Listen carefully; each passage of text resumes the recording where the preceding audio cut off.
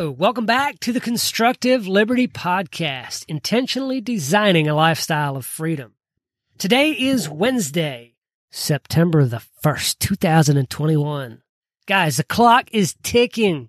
It's going away. It's leaving. It's time flies, which is an interesting analogy because today we're talking to someone else who flies. I've got a great interview with Wes Woodhouse. Wes is a husband, father, marathon runner, and a fighter pilot. He's been flying the F-15E Strike Eagle since 2016 and has nearly 500 combat hours. He's currently serving as an instructor pilot in an operational test squadron, and he works to bring the latest and greatest hardware and software to the F-15. For Wes, flying fighter jets is the ultimate fulfillment of his childhood dream, but that's not where his most important work gets done.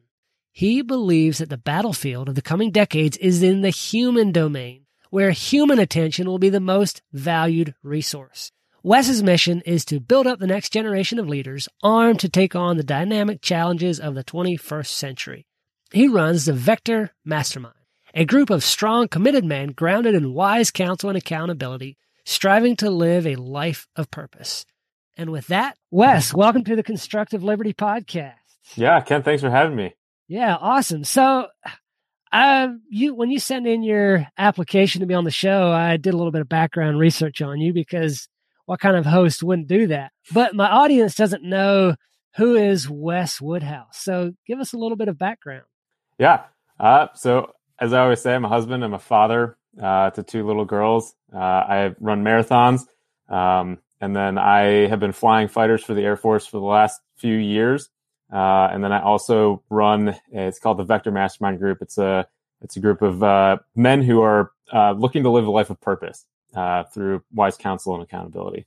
So got a lot going on. The two girls keep me pretty busy. But yeah, I love it. That's a full-time job all by itself, isn't it? Exactly. But it's awesome. Yeah. So fighter jets. Wow, that's the dream of every kid. Tell us a little bit about that. How did you come about that? Yeah, well, when I was in 8th grade, that was we lived under the approach path for Chicago O'Hare Airport, and I'd always grown up watching the airplanes and wanting to be a pilot. And then it was 8th grade when I put the two together between the military and aviation, and I was like, you know what, might as well just have the military pay for my flying. And you know, it's as a kid, I was like, I want to fly F-16s, I want to fly fighters and everything. So. That was good timing though, because it was right before going into high school, and I had that vision of what I wanted to do when I grew up, essentially after college, and so I was able to work through high school with a vectored focus on specifically what I needed to do to achieve my goal, and that carried me through high school, into college, in order to get a commission in the Air Force as an officer, and then from there getting into pilot training. And doing well enough to be assigned a fighter.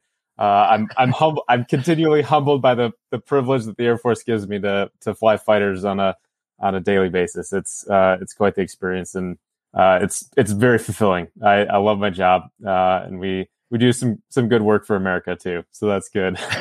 Yeah, that's awesome when you can find that thing that you love doing and make a difference with that. Like you're fulfilling your purpose. I always define purpose as doing the things you love doing while making a difference for other people. So tell us, what's it like flying a fighter jet? Because so many kids have that dream and they get off track as they move through high school and into college. Even the ones that chase the dream a lot of them don't actually end up achieving it. So what's it like having chased and achieved that dream and actually getting to fly the F-15s?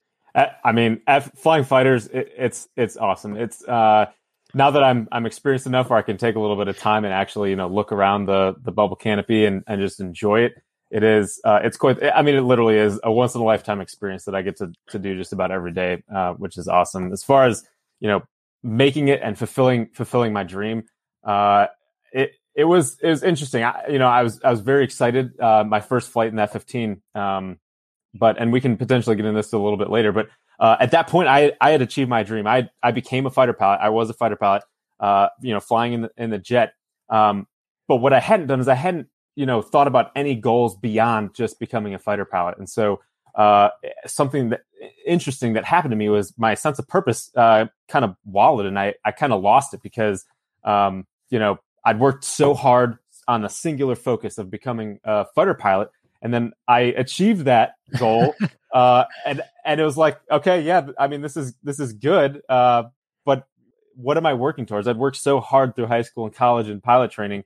And then I didn't really know where my life was going from there.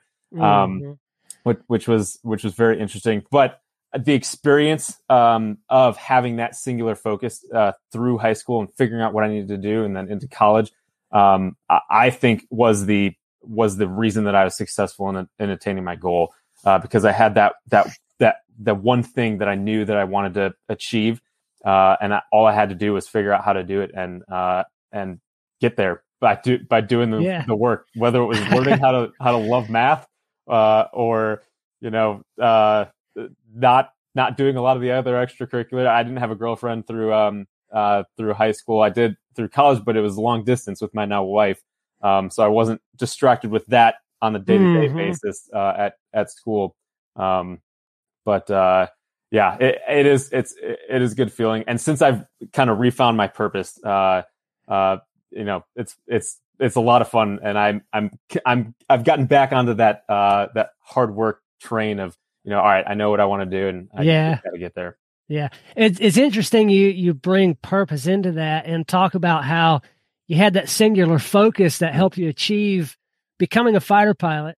And I've been reading a book, Think and Grow Rich by Napoleon Hill, and I'm only like 2 chapters in, but everything is about having that singular focus and knowing what it is you want to achieve and putting all your efforts into that. And it sounds like you did that.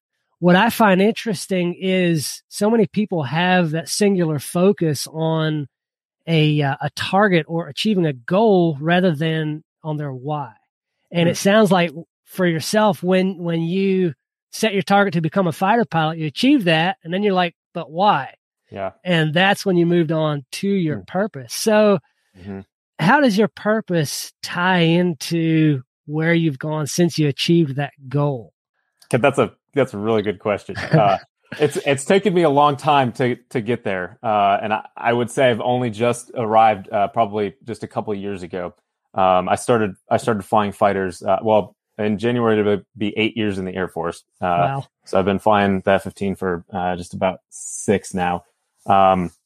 Just to put that in perspective. So my mission is to build up the next generation of leaders armed to take on the challenges of the 21st century.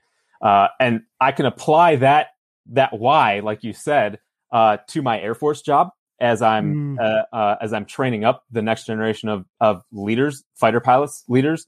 In my instructor role, I'm building up myself and building up my peers and building up those who are younger than me. But then I can also apply it to things like this, where you and I are having a conversation. You are a leader in your realm. Every single one of the audience members who's listening to this right now is a leader in some capacity. Everybody leads themselves. Everybody leads their peer group in some fashion. And then obviously if you have a position of some sort of leadership, whether it's in an organization, a club, something like that, or in your work, you are a leader. And so that is my mission now. I'm building up the next generation of leaders. I have to develop myself first and lead myself first to get there.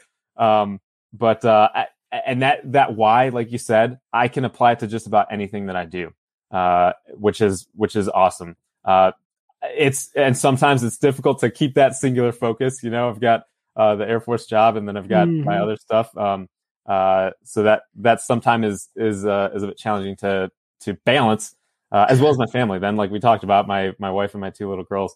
But like you said, having that why now, the goals will kind of fall into place from there, and then the motivation, looking for that, like the vision of my resolve of what my purpose is in life, is what keeps me going now, which is awesome. Yeah, absolutely. So I imagine, going through all that training, flying, it says here over 100 combat missions, and then coming through that and becoming the leader you are today, helping develop the next generation of leaders, imagine you've faced a lot of high stress situations, and especially in the cockpit, combat missions and all that. How do you, in that moment, stay focused on accomplishing the mission amidst all the stress? That's a good question. Yeah, lots of stress goes with the job, both mentally and physically, which is unique about flying fighters. So, what I would say, and this is something that I'm still kind of developing of this, like how it is that that people in high performance environments like fighters are able to have that clarity of thought in these extremely high stress situations. Some of them, even if they aren't life or death to me, it's probably a life or death situation to the guys on the ground who I am supporting. Right. So I think the biggest key to that is not what's going on in the actual moment. It's all of the training and all of the attention that you put on your training up to that point. If I haven't been studying the systems in my aircraft and understand exactly how to use it to employ it tactically, as well as, hey, what if one of the tanks isn't feeding correctly in my jet? I need to know how to recognize that and then make a decision on, all right, is this something that I need to divert attention to right now? Or is this something that I can make a note of? And then, okay, we'll hold off on that. I need to come back to that. But right now there's a more pressing situation that I need to address. Making those just little decisions, it doesn't happen without that volume of training that you've done up to that point. And putting yourself in kind of simulated stressful situations in a training environment whether that's an actual simulator or in the aircraft, just on a training range, where you're putting yourself in a high stress situation, but at the end of the day, nobody's actually shooting missiles. Nobody's actually, on the ground, potentially pinned down in a firefight or something like that.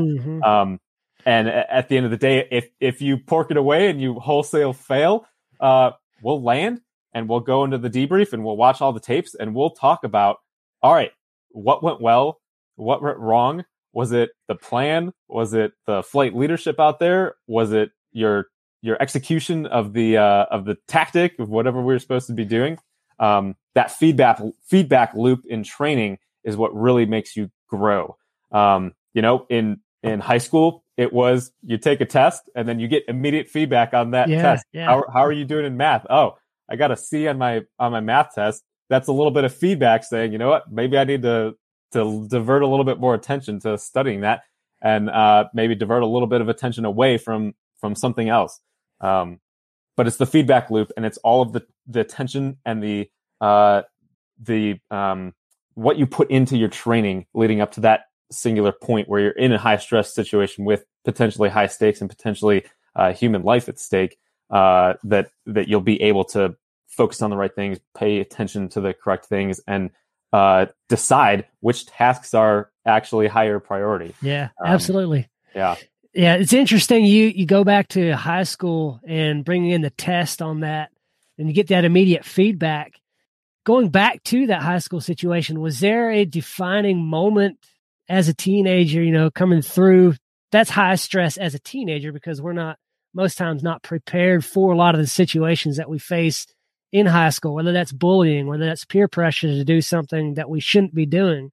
But was there a defining moment for you that you, down the journey you went, down the path to becoming a fighter pilot? In high school, I can't really think of I mean, I guess looking back now, I can see some defining moments. I don't think I recognized them at the time. One specific thing that I'm thinking of, in my high school chemistry class, there were two other guys in there, and one of them went on to he went to MIT, and then he started two companies while at MIT, Wow. and then he's since started up a Silicon Valley startup. Really smart dude. Yeah. And then the other one works at a government contractor building weapons for the Air Force and Army. But during high school, in that high school chemistry class, I was not the smartest kid in class. I was not even close. And I had to work hard to get the grades that I did. but these two guys, the three of us, we had some competition going. We were driving each other. We would, like, regardless of what grades we got, we would, like, read each other's lab reports and talk about, oh, dude, like, that was a really good thing you put in there. Or, what are you doing? You got all these spelling errors, and, what's going on with this, that, and the other. I had those two other guys in my chemistry class and my physics class. And I can say without a shadow of a doubt, I did as well as I did because of those guys. If it hadn't been for those two guys and the competition that we had going, I don't think I would have done nearly as well academically in those two classes. Which, I mean, what's the repercussions of that? And here's a note for any of you guys who are in high school and want to become an officer in the military, and maybe fly fighter jets or something similar. And I can speak for the Air Force specifically. Grades counts for well over half of the metric for whether you get a scholarship for college, whether you even get admitted to an ROTC program or one of the service academies, and then once you're in college, grades is over 60% of the metric for should this guy go to pilot training or not. It is heavy on the academics. So without getting those good grades in chemistry and physics, I don't know. Maybe I wouldn't have gotten a scholarship. Maybe I wouldn't have been accepted to the ROTC programs at the college that I ended up going to, and on from there. So again, I did not recognize that at the time that was happening. But I think that was a defining moment, is that competition and that forcing me to, really get in the books and study. And I hated chemistry. I did not enjoy chemistry. Physics, math, I enjoyed a little bit more, but definitely not chemistry. I think a lot of us can agree with that. I didn't enjoy that either. Math was a little more my jam in high school. But it's interesting. You talked about. Go ahead. I was going to ask: is there any defining moments that you had during high school that kind of like steered you to where you are today? Well, it's interesting you asked that. Like, I actually didn't graduate high school. Never went to college. Oh. I was kind of lazy in high school and got pulled out and sent into the construction field. And so using that experience and that kind of woke me up to try to figure out where I wanted to go in my life. And I ended up starting a couple of different construction companies, small businesses, nothing huge, but I've been my own boss since I was pretty well 16, starting my own company here, and didn't design it right. And so in 2008, everything crashed. I had to start all over and just working my way back up, creating businesses. That's really what I guess catalyzed me into trying to help teens find their path. And so that's what that came out of. I would say that was probably my biggest defining moment as a teenager. Absolutely. But I was interested in, you mentioned the kind of the accountability and the just, I guess, the people pushing behind you in high school to excel to the next level. Is that what led you to starting the Vector Mastermind group? Maybe a small part. I mean, it's been many years, obviously, since high school, and my personal development journey has gone a long way. But yes, accountability is. I think accountability is a huge part of why people become successful. Because yes, and you can be accountable to yourself, and some people are good at being accountable to themselves and being disciplined and creating habits out of that discipline.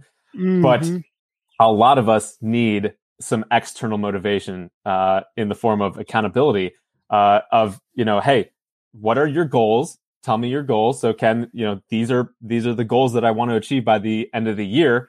And then I'm going to hold myself accountable. But then at the end of the day, on our weekly meetings, we're going to go over that, and not every single meeting, but at some points, Ken, you're going to be like, "Hey, Wes, what's your progress on this goal?" And then I have to answer to the man. I have to answer to Ken and tell you, "Hey, I've been doing great in this area, and I've been crushing this goal over here, but this goal over here, not so much." And then you can give me the encouragement that I need, or really just like stand me up and give it to me. And be like, dude, this goal that you've set, maybe you need to question whether or not it's within your purpose or not. And if it is within your purpose, then dude, you need to buckle down and get it done. And then you can ask me a specific question. All right, so Wes, what are you committing to doing by the end of this week in order to get yourself closer to that goal or to get yourself back on track? And then again, there's that accountability again at the end of the week. Hey, did you accomplish that one thing that you needed to do to get back on track in that goal? Accountability is a huge part. And we have accountability everywhere. Some of us like the different forms of accountability and especially when we agree to it. And then there's a lot of forms of accountability that we generally don't like. But at the end of the day, it still will keep us accountable. That was a great question. Yeah, absolutely. Accountability plays into, you have to pay attention in order to stay accountable and to, our attention is what keeps us focused on a goal. And you mentioned on your website, it says that the human attention is a powerful tool. Talk a little bit about that. What do you mean by the human attention being our most powerful tool?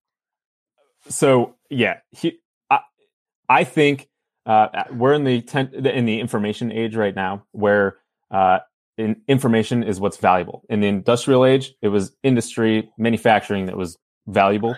In the information age, it was information that was valuable.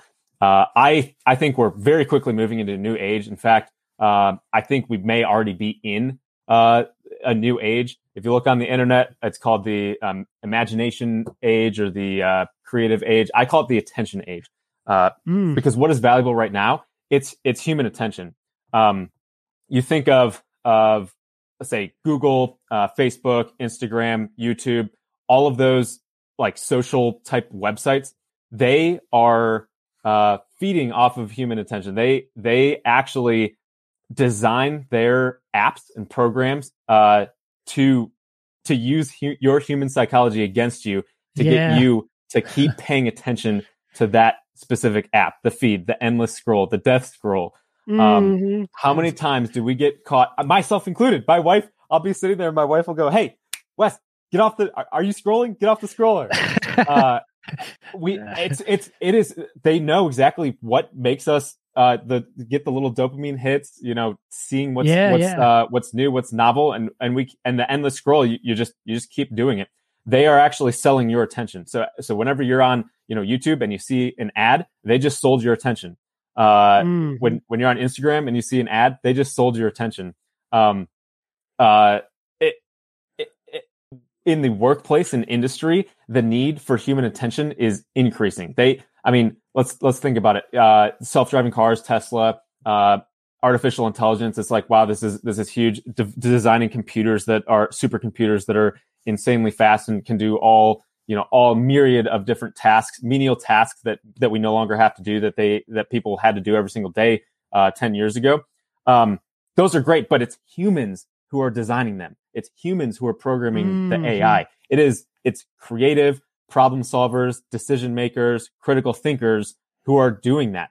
And this comes in a time when our attention is being sabotaged by all the myriad of websites that I just mentioned. So, and our ability, like you see it on the internet. The average attention span of a human is now less than a goldfish or whatever. Right. But at some level, it is true. Our attention span is going down as we're so used to always seeing something novel and just scrolling and scrolling. So our ability to pay attention is going down, where the need for human attention is going up, creating this gap.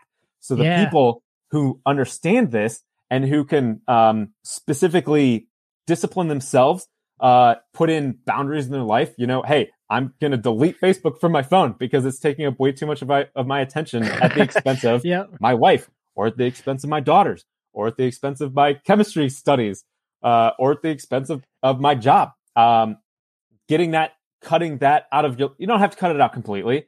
And there's definitely places for the social that's how I met you, on a social network, right? Yeah, and so absolutely. There are places for that. We need to make sure that we are taking control of our attention and not letting Mark Zuckerberg or Jeff Bezos or whoever else take control of your attention and use it for what they want to use your attention for. It is a huge deal. And it's something that I wish I would have learned and realized a long time ago. But you know what? Hey, we got to start somewhere. And so going forward, I would just challenge you, Ken, and anybody listening right now, as you go throughout the rest of your day, just take a mental note. Don't change any behaviors right now. Just take a mental note of how much time you're spending doing things. How much time are you spending on the endless scroll? How much time are you spending watching TV shows? How much time are you actually spending on your daughter? You hear stories about, I heard a story of a man who owned multiple companies and his daughter was sick. And even then she was sick and she was, potentially dying. And he still, after like years and decades later, he was like, man, the one thing I wish I would have been spending my attention on is my daughter and not any of this other stuff, because at the end of the day, it doesn't matter. So just take a note of where your attention is. Don't change any behaviors right now. Just take a note as you go throughout the day. That's my challenge for you guys for this podcast. Yeah, it'd be interesting too. I don't know if you've ever tried this, to download an app that actually tracks where your phone attention goes. I mean, like just, I spend a lot of time on my device right here. It's always in my pocket or within reach. But to actually track how much time I spend on an app at the end of the week, like I don't like getting back that I spent 6 hours on Facebook this week. I'm like, what? It's a shocker. It's just time wasted, unless you're making a difference, which most times you're just getting into an argument online or something. It's might as well go beat your head against the wall. Or reading arguments, because those are the funnest things to read. right. Yeah, I won't say I don't. I do stir up some storms from time to time.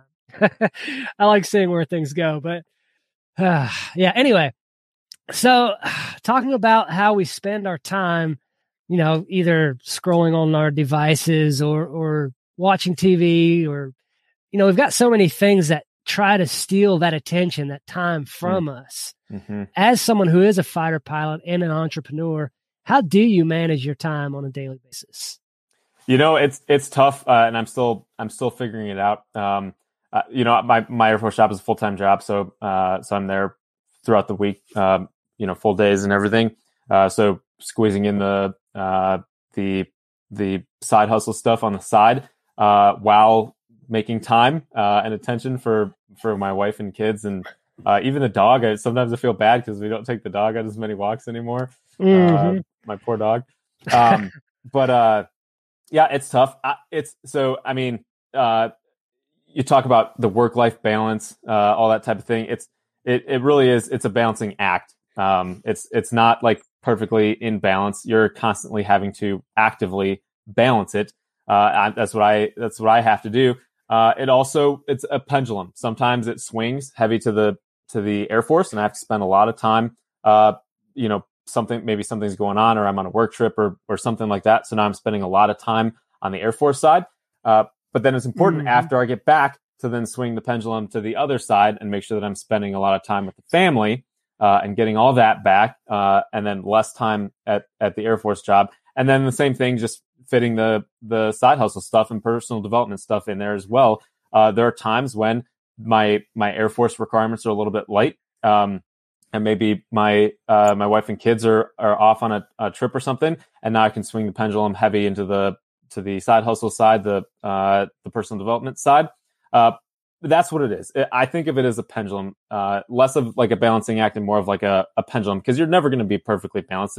And depending on what's going on, maybe you should be spending a lot more of your attention in one specific area to achieve a certain goal, or to get a relationship to a certain point, or play damage control, fight damage control on something for a little while. You just need to make sure the pendulum doesn't stay on that one side, absolutely, perpetually or for longer than it should. You need to make sure that you do swing it to the other side, and that's true for this weekend. I'm going on a camp trip, and I'm gonna get away from work, and the pendulum is gonna swing completely in the side of my relationships, spending time with my wife and my girls, and then taking time to rejuvenate myself. And the pendulum, I need that pendulum to swing fully to that side. I can't be working, because then that degrades the time that I'm spending with my family and relaxing for myself. So that's kind of how I think of it on a day-to-day basis. if you want to be successful, I'm sorry, you're going to have to get up a little bit earlier. And that is truly the thing. When I started, both my wife and I, when we moved down here to Vegas, my wife and I made a point to get up at 5:30 every single morning, which is not excruciating early, but it is early, to get up at 5:30 in the morning and then get our workout in, and then take some time for ourselves, to read scripture and pray. And then I do a little bit of meditation as well. And then we can get into the rest of our day, have breakfast, get the little girls up, and then go off to work. But you're going to need to wake up a little bit early. Even recording this podcast for me on the West Coast, it's early in the morning. You gotta do those types of things. You have to do the things that nobody else is willing to do, to spend your attention in the right areas, in order to achieve, greater goals than everybody else. Not, like you said, not everybody is going to be able to be a pilot. That's just a numbers game. There's only so many cockpits to fill with pilots. So you're going to have to do something, that everybody else who wants to be a pilot as well isn't willing to do in order to get there. And that doesn't apply to just flying jets. It applies to anything that you want to do. That is what I would say to that. Yeah. Think of it as a pendulum, not so much like a seesaw. Yeah. I like that. That's a very good analogy. I think that'll help a lot of people with the, having that. Often when we build a picture or a model in your mind, you can better visualize something and how that applies to time management. That's really good. If you could travel back in time and approach yourself in high school, what piece of advice would you give yourself to in order to build the life that you want to live? Like, what's that one thing that you would say to yourself? That's a phenomenal question. I think the biggest thing that I would say is I worked pretty hard. Thankfully, I don't have a whole lot of regrets from my time in high school. I think the biggest thing I would say is I wish I would have started reading, like reading personal development type books earlier.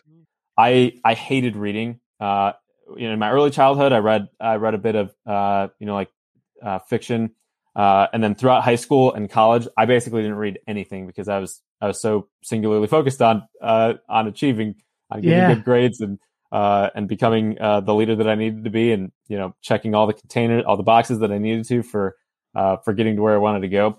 I would have read not a lot, like just maybe even a couple books a year.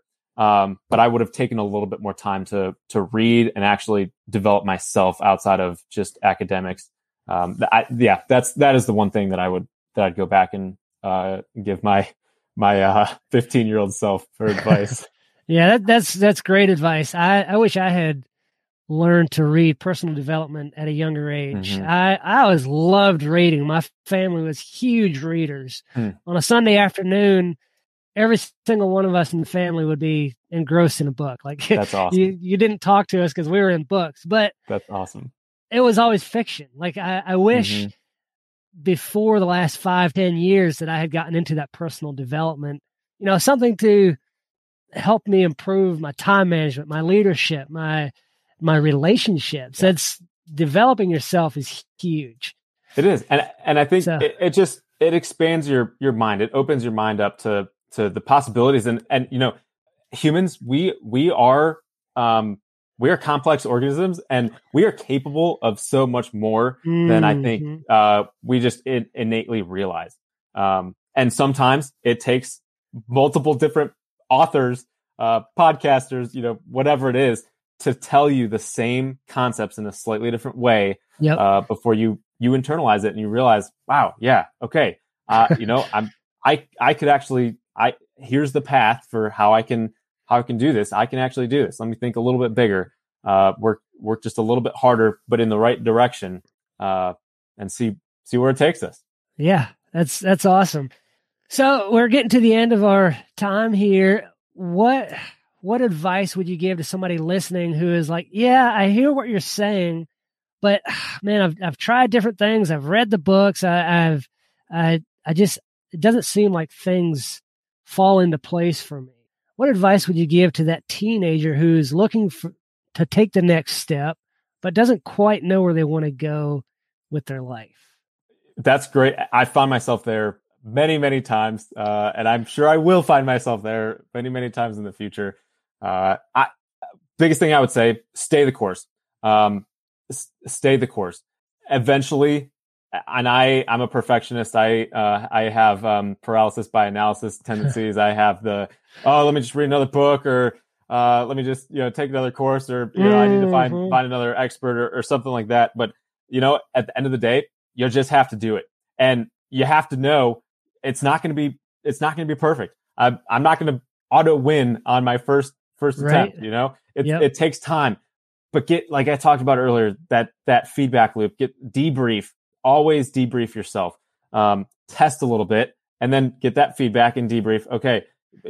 I tried this out. Did it work? Maybe it worked for some other people, but maybe it won't work for me. Maybe I have to try something else, or I just haven't found the right method yet. But if you're not testing and you're not actually getting in the arena and doing something, you're never going to know what works and what doesn't work. Take a look at any successful person. There are some people who they tried the one thing and they were super successful. And the reason that you hear about so many of them is because they're the ones who write the books and talk about it. The people who took years and years of trying and trying and trying different methods before becoming successful in whatever vein it is.